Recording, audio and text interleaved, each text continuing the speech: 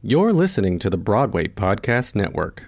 So, I did what Charlene told me to do because that was not what my mind was. My mind was like, damn, they want me to come and audition. I already did this part. I got the receipts and the reviews.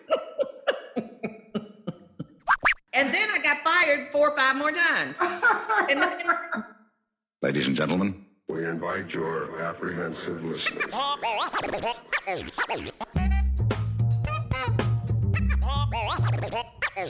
Welcome to the Afro-Existential Podcast, a play and podcast in one. We're your hosts, Blaine Sparks-Teamer and Indira Wilson. And for the next 25, give or take minutes, we ask you to take a moment, ladies and gentlemen, and think outside your box. Ladies and gentlemen. Hello, everyone, and welcome back to the Afro-Existential Podcast. Welcome back. We are so glad you are joining us, and hopefully you have listened to the finale of Dead Weight, A Journey in Afro-Existentialism by Blaine Sparks-Teamer. Yes, I hope you have. It was phenomenal. And if you haven't listened to it, it would behoove you to go back and check it all out. It's so much fun. And you should have one of those, the young people are doing these like parties. Yeah. The hip new virtual parties and things. You seem like a hip person if you're listening to this show. You should have one of those viewing cocktail wine parties where you listen to it virtually with your friends. Over Zoom, not in person. Not in person. And we'll even come. If you do one, we'll come and we'll Zoom in. We'll Zoom in. Do people use that term? Or did I just make that up? If they don't, you should coin it. Exactly. We'll Zoom in. We'll Zoom in. I think I just did that. Virtual cocktail party. We may even have one of our own. Stay tuned. Yeah, stay tuned. You never know. Well, we have some wonderful things for you today. We have a phenomenal interview with the marvelous Tonya Pinkins, which is very exciting. I was telling Dara, she is very, very wise, very smart, but she's also very, very talented, of course. But she's so funny and hilarious. And we've all been friends for a long time, and we just crack each other up. So I hope what we'll bring to this is seeing how great a sense of humor she has and how funny she is. Yes. And Tonya is someone who has really lived. She has worked, she has walked the walk, she is wise, and really listen to what she's saying. Yes. And one funny Tonya Pinkins story is she was working with a therapist for a legal case. And the therapist told the judge that Miss Pinkins had grandiose ideations because she thought that she had won a Tony Award.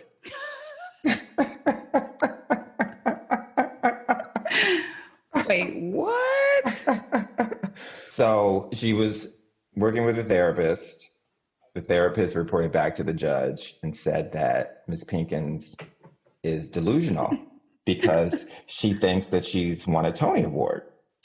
Do you know that this happens to every Black woman every day at work? Right. Black people in general, yeah. Black people in general. I think I'm glad you put a word to it. Now people can go back to work and go, they think I'm having grandiose ideation. Right. And I did not do A+ work in here yesterday. Okay. I'm assuming this was before the internet. No. No.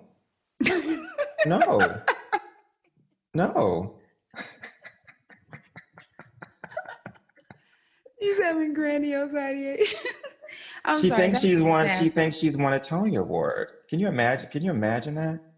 And that's reporting that back to a judge that's deciding a case. That brings me to the point that we introduced her wrong. I said the marvelous. We should always introduce her as Tony Award winning Tonya Pinkins. I'm sorry, Tonya. That's like not calling the doctor. Or dame or sir. Dame Tonya Pinkins, yes. But we also have some fantastic news to tell all our listeners today. Blaine and I and the Afro-Existential podcast have been, drum roll please, we've been invited to join the Broadway Podcast Network. And I never get invited anywhere. So this is so exciting. Me either. People usually ask me not to come. Right. So we're super excited. They enjoyed our podcast, and now we are being invited to join their network. And just FYI, the Broadway Podcast Network is the premier digital destination for everyone, everywhere who loves theater and the performing arts. Yay. So hopefully it will share our podcast and to listeners who appreciate theater. And I see it as our first step to Broadway. You know, I think there is Broadway in the title. I'm just telling people we're going to Broadway. I'm not adding all the other stuff. We're going to Broadway Podcast Network. And we're getting our mulligan. We're getting our mulligan. I hope everybody has looked up the word mulligan by this point, because it's really funny. If you look it up, it's funny because they think they already know what it means. Right. They're not gonna care. So starting August 17th, we will be re-releasing the play and our podcast via the network. So if you've joined us so far and you would love an encore, please come back and follow us there, as well as give us the listening numbers so we can get that advertising dollar. Secret of life and also of death. That's a fact. Our interview today is with Tanya Pinkins. She's a Tony Award-winning actress who has starred in 9 Broadway shows and numerous off-Broadway shows. She has a riveting podcast called You Can't Say That on the Broadway Podcast Network. She's appeared on television in Madam Secretary, Scandal, Gotham, Fear the Walking Dead, and she's the author of Get Over Yourself, How to Drop the Drama and Claim the Life You Deserve. Her debut feature, Red Pill, will be available fall 2020. And this interview contains explicit language. So if the kids are in the car, child, cut this off. I want to talk about your new movie that you've made called Red Pill. I want to talk about the essay that you wrote. But first, I want to discuss a new phrase that you introduced to me that I love. It's nuisance value. Explain to our listeners what nuisance value is.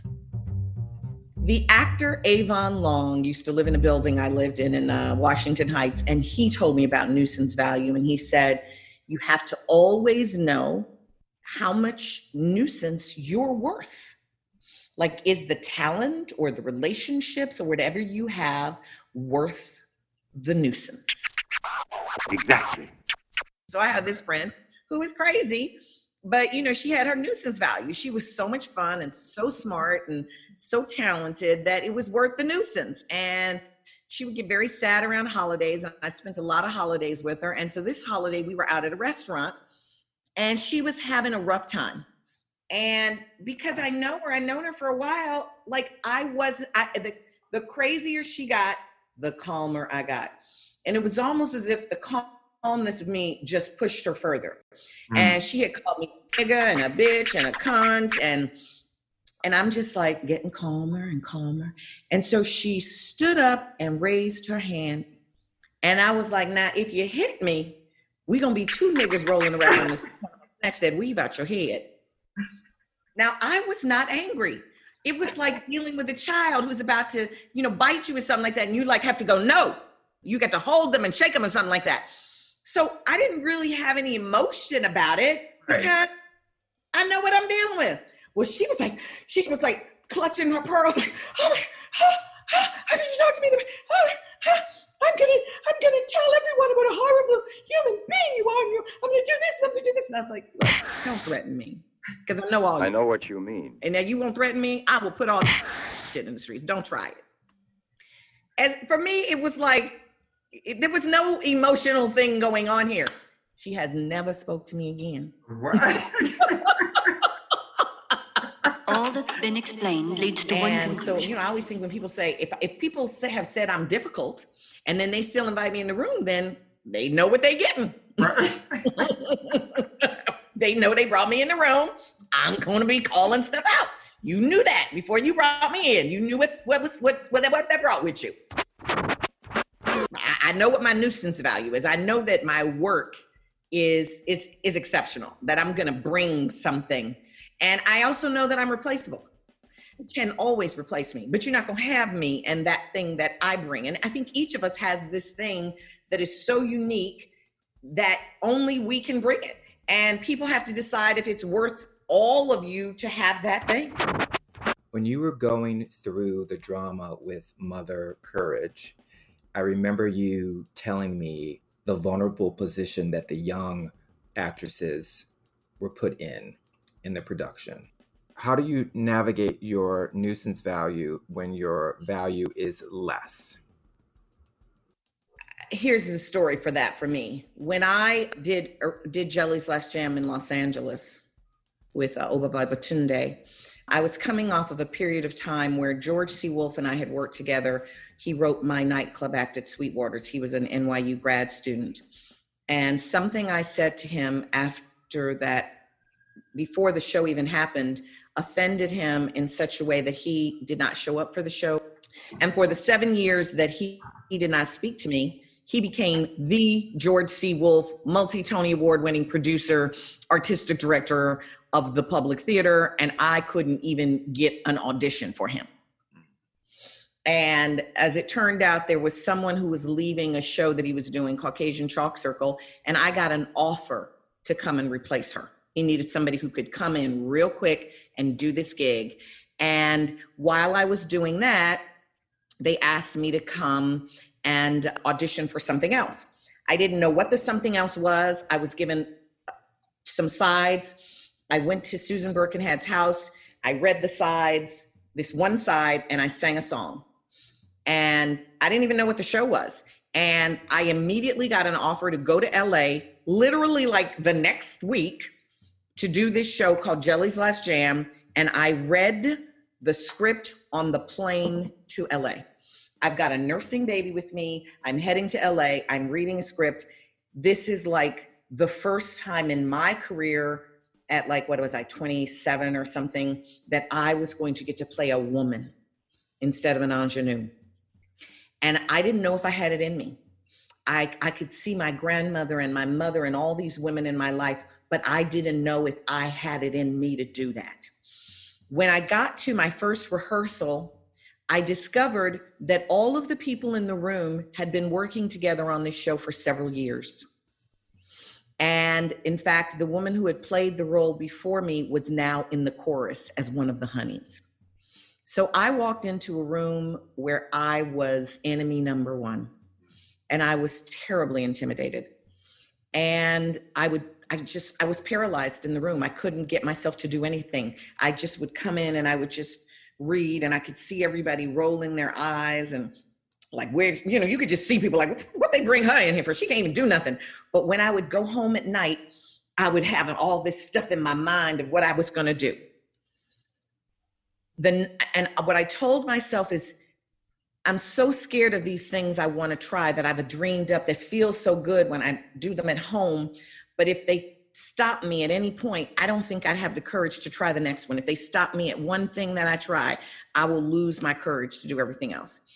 So what the bargain I made with myself is, if I could just make it to the first run through where I could go straight through everything I'd been dreaming of, that's what I needed. Well, the night before the first run through, there was a concert in Hollywood with Mary Bond Davis, and everybody was going to it. And as it would have it, George and I's cars arrived at the parking lot on Sunset Boulevard at the same time. Now, it wasn't until 10 years later that he told me this, but he said he had decided that he was going to fire me the next morning because I wasn't doing anything. But he is a very spiritual person. And the fact that our cars arrived at the parking lot at the same time, he thought, well, I should let her do the run through.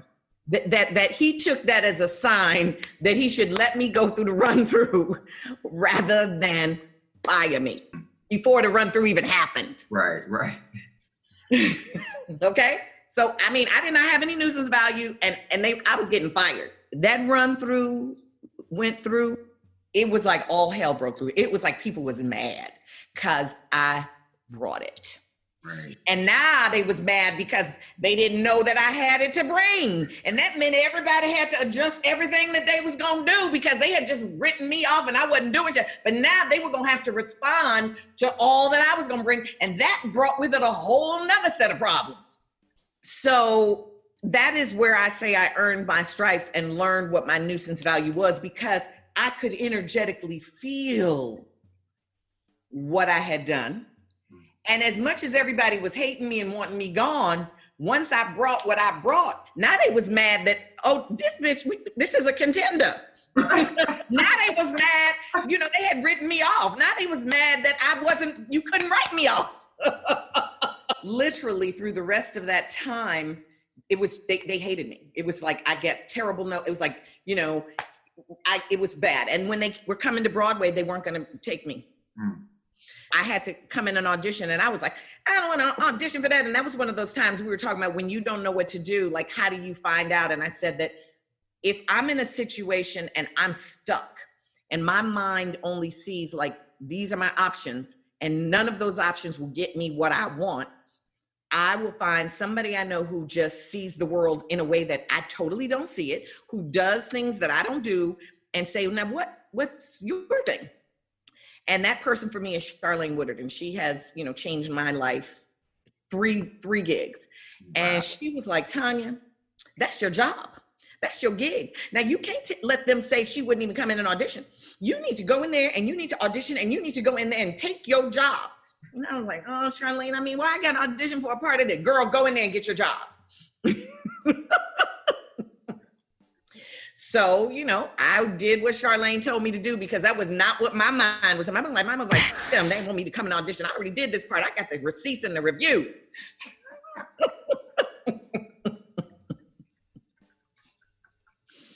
And then I got fired 4 or 5 more times.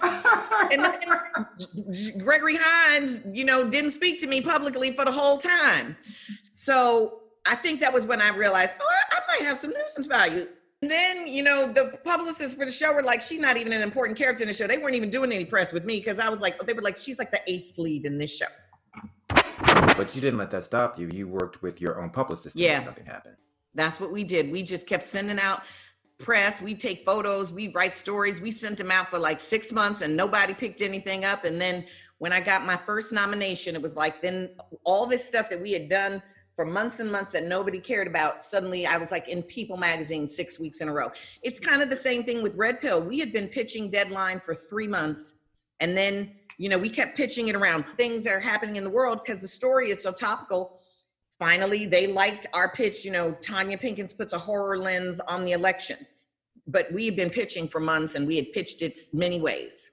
You don't know what's going to get somebody else's interest, and you just keep trying. You just keep trying and angling, and what else, and what else, and what else, and what else. Right. How did I know that Karen's and Becky's were going to be so prominent right now? I just made a movie about my experience. And now people will know what I'm talking about. Right. And Karen and Becky ain't going to like it. I don't understand.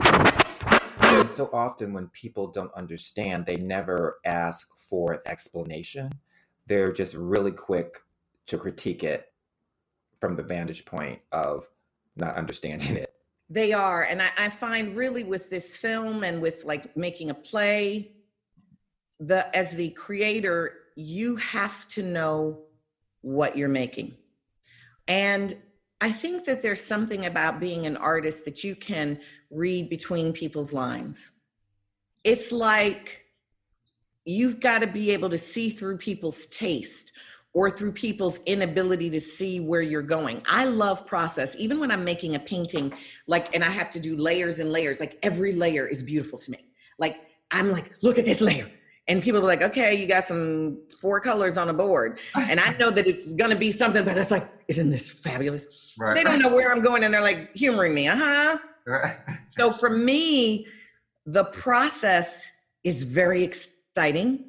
And if you're lucky enough to find somebody who actually can see in your process where you're going, I mean, that's like a freaking gift. Oh, yeah. And certainly many of the people who signed on to do this film, there was something in the story that spoke to them, and they were like, yeah, I know the truth of that. And that's why they came on to work to do this movie, because they could see where I was going. I wrote a brilliant essay entitled Why I'm Fed Up with Performative Activism from White and Black Theater Makers. Can you tell me what led you to writing that article?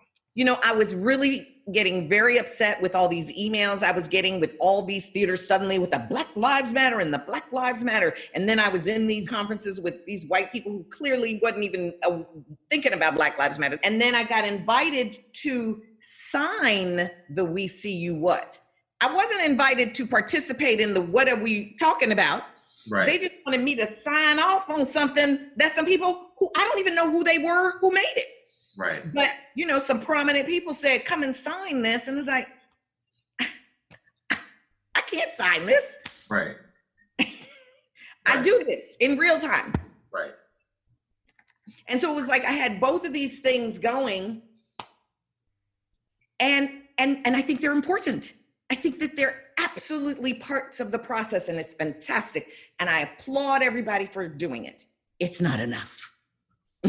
It's Right. not enough. Right. Okay? It's just not enough. Right. There's more. And there's always more. And there's never going to not be more. Right. And I think that I am very comfortable with the fact that it doesn't stop. If you're still breathing, there's more to do.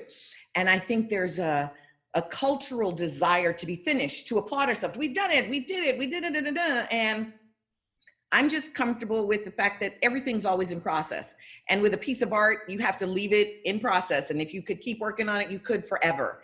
And I felt I had to speak about it, because every time I saw something else, I was feeling so much emotion about both sides and what they were saying. I really feel like this moment is so pregnant with possibility. And I think it was one of those, for them who have ears, let them hear. Mm-hmm. Mm-hmm. These are such prominent people who are saying this, and everybody's looking for leadership right now in a moment where we don't have it from the top. And I wanted to plant a seed for them who have ears that hear, for something much greater than what I perceived as these rehearsed responses and these Band-Aids. As Ruth Wilson Gilmore said, we only have one thing to change, and that's everything.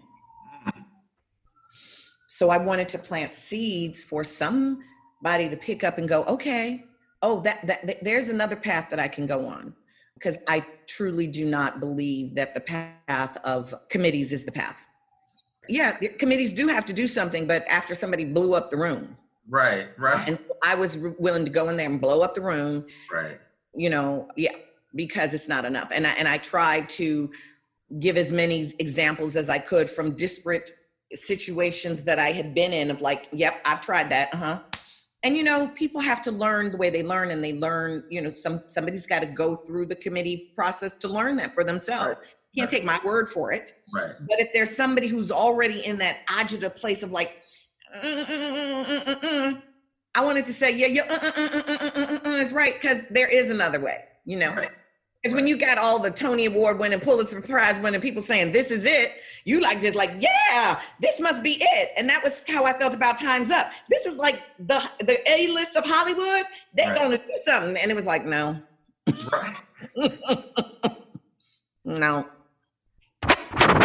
You told me that George Wolfe read your essay. What did he say about it? He said that you need people to infiltrate the room. And also Sherilyn Ifill says that, you know, she's an infiltrator. You need people to infiltrate the room. You need somebody to blow up the room, and you need somebody to feed the community while the other things are happening. What does each do? So what does the infiltrator do?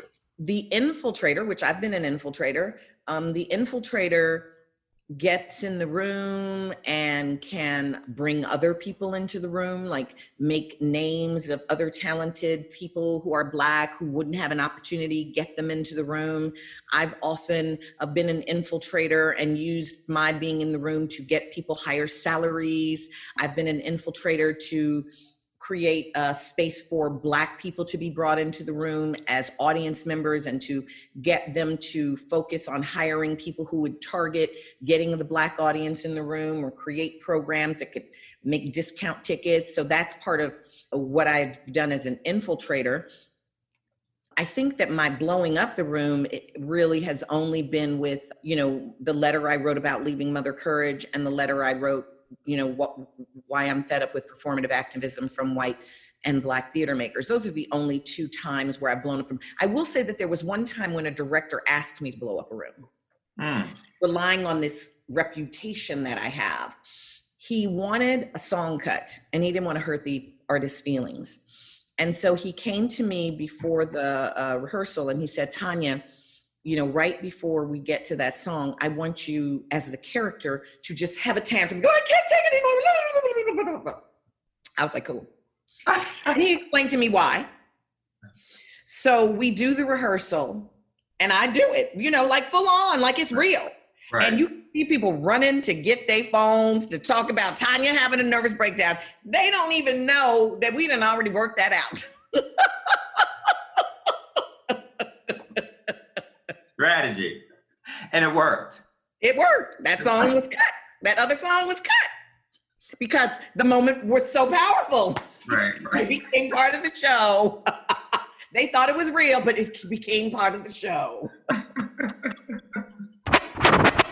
And so who are the people that feed the community? I think the people who feed the community, I think all of the organizations like Color of Change, NAACP, Legal Defense, the Movement for Black Lives, I think those are all feeding the community. I think that they are, all of our service organizations are feeding the community and preparing them for this new world that we're building. I mean, Black Lives Matter has been around now for about 14 years. It took them that long to get ready for this moment that we're having right now. So they've been feeding the community. Color of Change has been feeding the community and getting to the point where you can get 3 million signatures on something to get them to arrest those people who killed Ahmaud Arbery. I think that is the feeding the community. All our community organizations, Kimberly Crenshaw's African American Policy Forum, I think Ta-Nehisi Coates, Robin D.G. Kelly, Michael Eric Dyson, I think those are people who are feeding the community by educating them and giving them the artistic inspiration and opportunities and modeling what's possible. And I think that those are the people who are feeding the community. And so are you. Well, thank you. Okay, well, I think that will be it. You're going to be like, I did one interview with Blaine 10 years ago, and he has turned that into 25 different podcasts. My pleasure. It's always delightful to talk to you, Blaine. You make me laugh so much. So whenever I'm looking for a laugh, I'm always like, I need to laugh. It's a really rough day. I need to laugh today. I need to talk to Blaine. Yes, it must be done. And it must be done more than once. Ladies and gentlemen.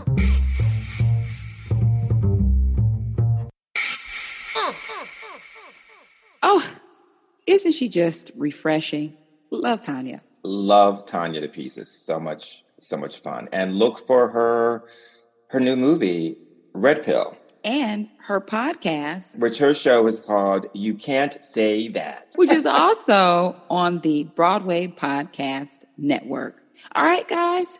Well, this has been a fun time producing this podcast so far. And we are excited about the next phase. We most definitely are. So thank you so much for joining us for the Afro-Existential Podcast. Have a great day on purpose. Ladies and gentlemen.